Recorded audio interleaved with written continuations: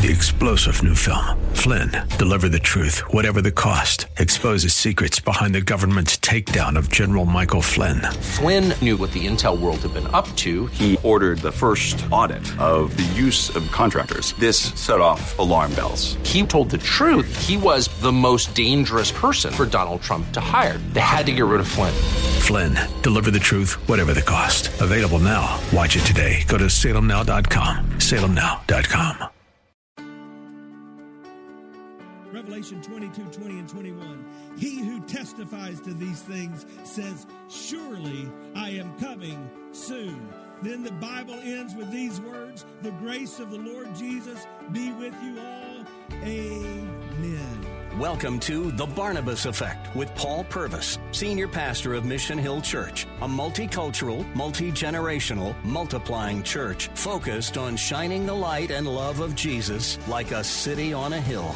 You're invited to visit any of the 3 locations in Temple Terrace and Tampa. For information and locations, visit missionhill.org. That's missionhill.org. Now, with today's message, here's Pastor Paul Purvis.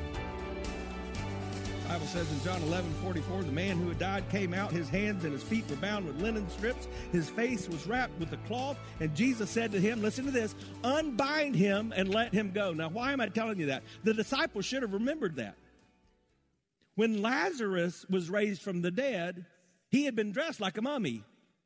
His torso had been wrapped, his arms had been wrapped, and then separately, his head had been wrapped. And so Jesus raises us from the dead. He stands up. Can you imagine? He's like, well, can't breathe. Somebody get this off my head. I can't move. Somebody. So Jesus says, take all the cloths off of him. So they're ripping. There's linen cloth everywhere. Not so when they come to Jesus' tomb. When they come to Jesus' tomb, the cloths are just laying there where the body was, neatly. And the head wrap, well, it was all folded neatly. If they would have been thinking, if they would have not been filled with their own preconceived ideas with what they thought was going to happen, they would have realized Jesus had done what he said he was going to do. But they didn't. We know that because in verse 8 it says the other disciples who had reached the tomb first went in and he saw and he believed. Now, I don't believe it's saying that John believed and understood. I think he realized, oh yeah, he's not here. He's definitely not here. For as yet they did not understand the scripture that he must rise from the dead. Then the disciples went back to their homes. And that's what a lot of us do. We come into the presence of God and we have the ability to have our lives changed forever. But we make a choice. We turn around and go back our own way.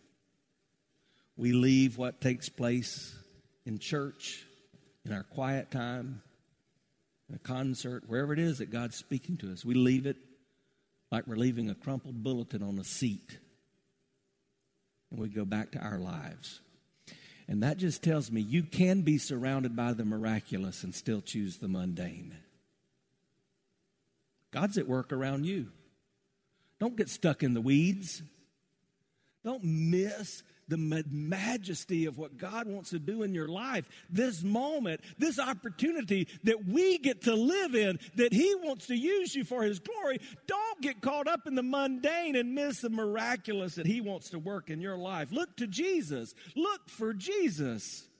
That's why Jesus came back, so that you could look to him. The writer of Hebrews makes that clear when he describes what Jesus endured on the cross. He said, we do this, we keep on by keeping our eyes on Jesus, the champion.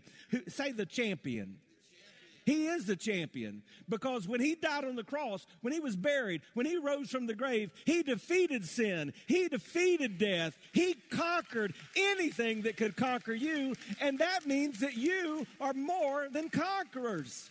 We look to the champion who initiates and perfects our faith because of the joy awaiting him. He endured the cross. He disregarded the shame, and now he's seated at the place of honor with his God. That's who Jesus is. That leads me to what I really want you to understand. Jesus came back so that he could come to you. You thought you were coming to church today. You thought you were coming to this place, but I believe Jesus is coming to you. That's why he came back. And in this chapter, we see how he comes to several different people, and we see the difference it makes. What it says, Mary, it says, stood weeping outside the tomb, and as she wept, she stooped to look into the tomb. Remember, she was looking for Jesus where she thought he was supposed to be rather than where he told her he would be. And she saw two angels in white sitting where the body of Jesus had lain, and at one at the hand and one at the feet. And they said to her, "Woman, why are you weeping?" Now this part, it gets me for several reasons. Number one, we usually see angels standing. And usually the first thing they say is, "Time out, don't be afraid." Why do they say, "Don't be afraid"? Well, if you saw one of those big angels standing, you and me, we would be terrified. So the angels always say, "Don't be afraid." But these angels were just sitting. They were waiting for this God moment. And I don't understand how this works. I don't want you to get caught up in this, but I believe the Bible. And the Bible says we live in a spiritual realm where angels and demons are at work even in this place. And I believe there are angels all around us today waiting for the God moment that's about to happen when Jesus comes to you. I believe that's how it works. So then you have this odd question. They say, "Why are you weeping?" I just visited with the man on Friday. He had just come from his wife's grave. He went to visit her at the grave on Good Friday. That's a challenging time usually, isn't it? It would have been a difficult time for Mary. That's a dumb question. Why are you weeping? Well, she shows some restraint that she doesn't say, "What do you mean, why am I weeping? My friend died. I'm sad. I'm discouraged." But she said to them, "They've taken away my Lord. I don't know where they've laid him." Having said this, she turned around. Say this with me. Say, she turned around. That's what takes place when you turn to Jesus. It's a turnaround. The Bible calls it repentance. You were facing this way. But something, when God came to you, made you say, "I need to turn around." And you turn a different direction. And you begin to see a different way. And your mind begins to think a different way. And your will begins to act a different way. She turned around and she saw Jesus standing. But she did not know it was Jesus. And Jesus said to her, "Woman, why are you weeping? Whom are you seeking?" She's probably tired of people asking her why she's crying at the cemetery. Supposing him to be the gardener, she said to him, "Sir, if you've carried him away, tell me where you've laid him. I'll take him away." And Jesus said to her, "Mary." There's something about the way you call a person's name. My 8-year-old little precious daughter was born blind. Her ears are real sensitive. Even this morning, I had to raise my voice a little bit. And she came to me and she said, "Dad, I prefer calm." I said, "Me too, so shape up." I believe it was in a tender way that Jesus spoke when he said, "Mary." And she recognized that voice. This is the voice of the one that had caused the demons to come out of her. This is the one that had accepted her. This is the one she had followed for 3 years. And he calls her name. And she says, "Oh, Rabboni." In this language, there's about 3 different words that are similarly translated rabbi, teacher. But this one specifically means master teacher. You're the Lord. I think it's so significant that the first person that Jesus comes to after the resurrection is a lady with a questionable past. And that should let you know that there's nothing you've done, there's nowhere you've been, there's nobody you are that would keep Jesus from calling your name. He knows you. I love that old song, chorus we used to sing. He knows my name. He knows my every thought. He sees each tear that falls and hears me when I call. That's the maker that we have. He created us. He knows us. He loves us. And he'll help you come back even from despair. And when Mary understood this, she turned to Jesus. That's what happens when you turn your eyes to Jesus. The things of this world, they grow strangely dim in the light of his glory and of his grace. And so Mary, it says, went and she announced to the disciples, I have seen the Lord. She told them what he had said to her, but they still didn't get it. They didn't get it. I know they didn't get it because of what's about to happen. I'm going to read it, but first let me remind you, Jesus came back so that he could come to you. He's coming to you today. Look at verse 19. On the evening of that day, the first day of the week, the doors being locked where the disciples were for fear of the Jews. Oh, surely that was supposed to say where the disciples were because they were so bold and tough men who believed everything. No. Here they are cowering in a locked room with fear. And Jesus came in, didn't unlock the door, didn't go through the door. I don't see him climbing through the window. He just showed up. And he'll do that in the midst of your fears when you least expect it, when you don't know how he could come in. He'll show up. Peace be with you. He showed him his hands and his side. Hey, Jesus comes to you even when you've locked the doors. Hi, I'm Paul Purvis, the lead pastor of Mission Hill Church right here in Tampa Bay.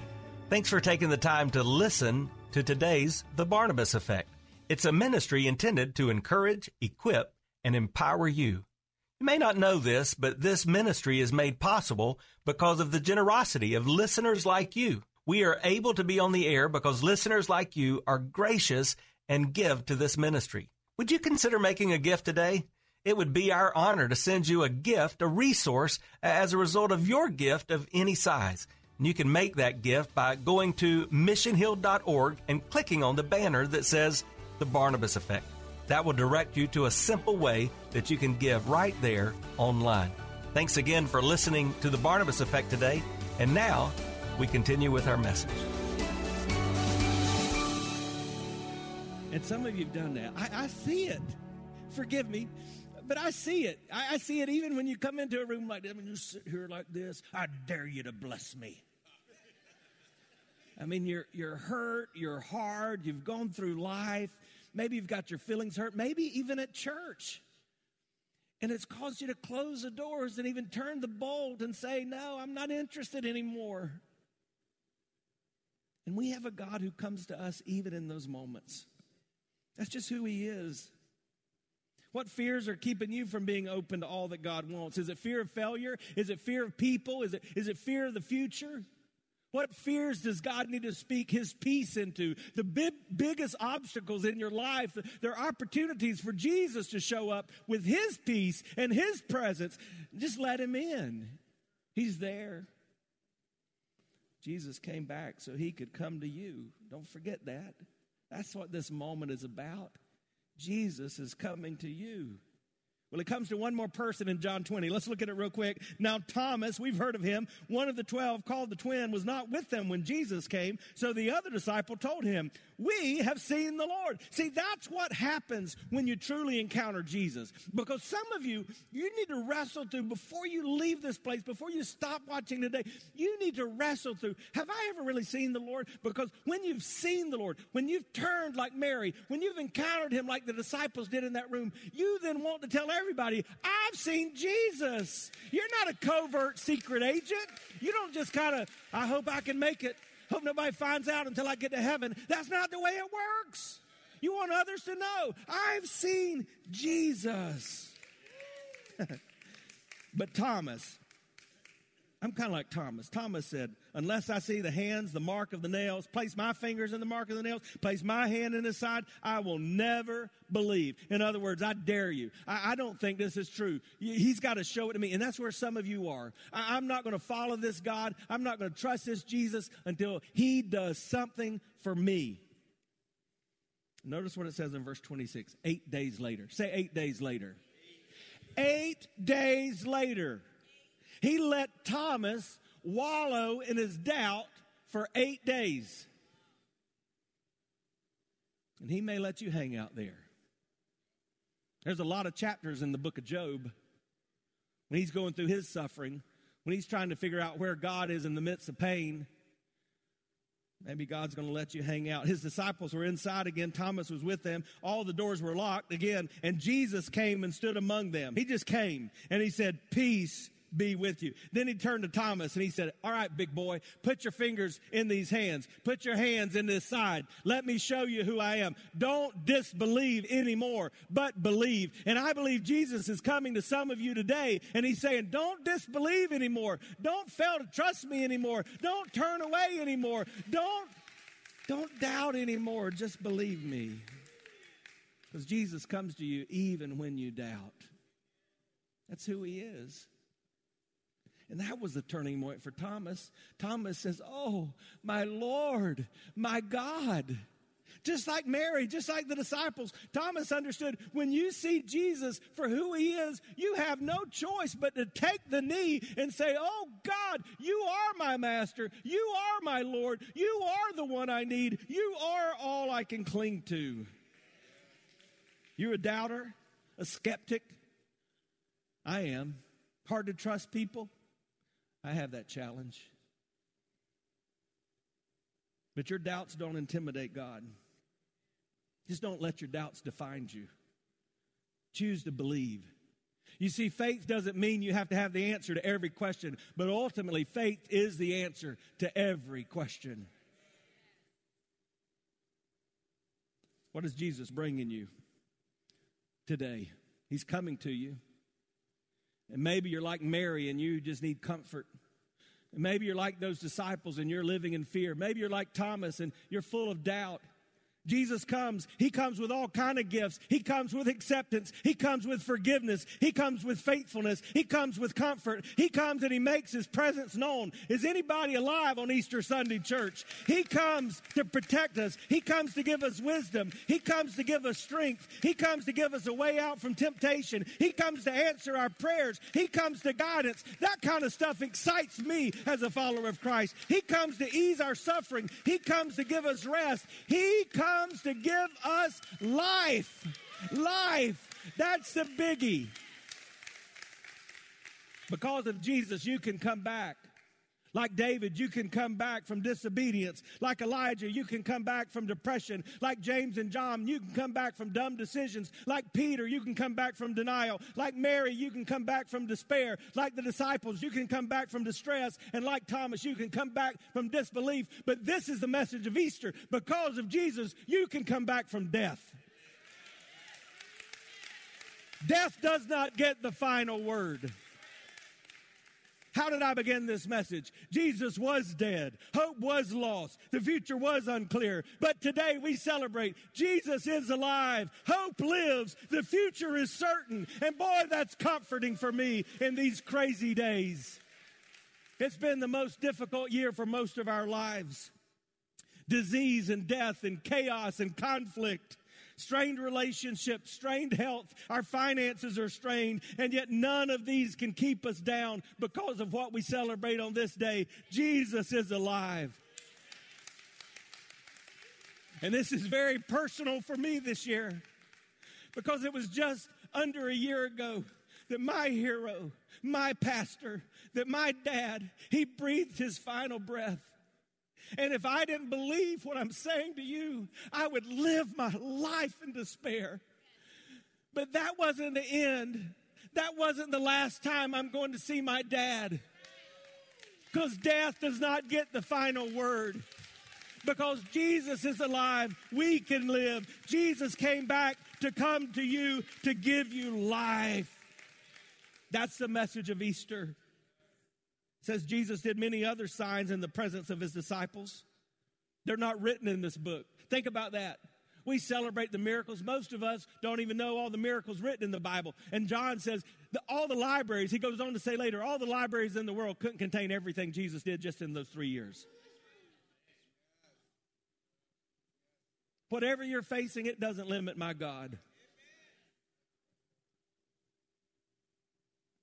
But these things are written so that you may believe that Jesus is the Christ, the Son of God, and that by believing you might have life in his name. And I just need you to know, as sure as I'm standing here with everything I've got, that's what you've got to decide today. Do I really believe that I have hope, that I have peace, that I can find comfort because I have life in the name of the Son of God? That because He's alive, I can live.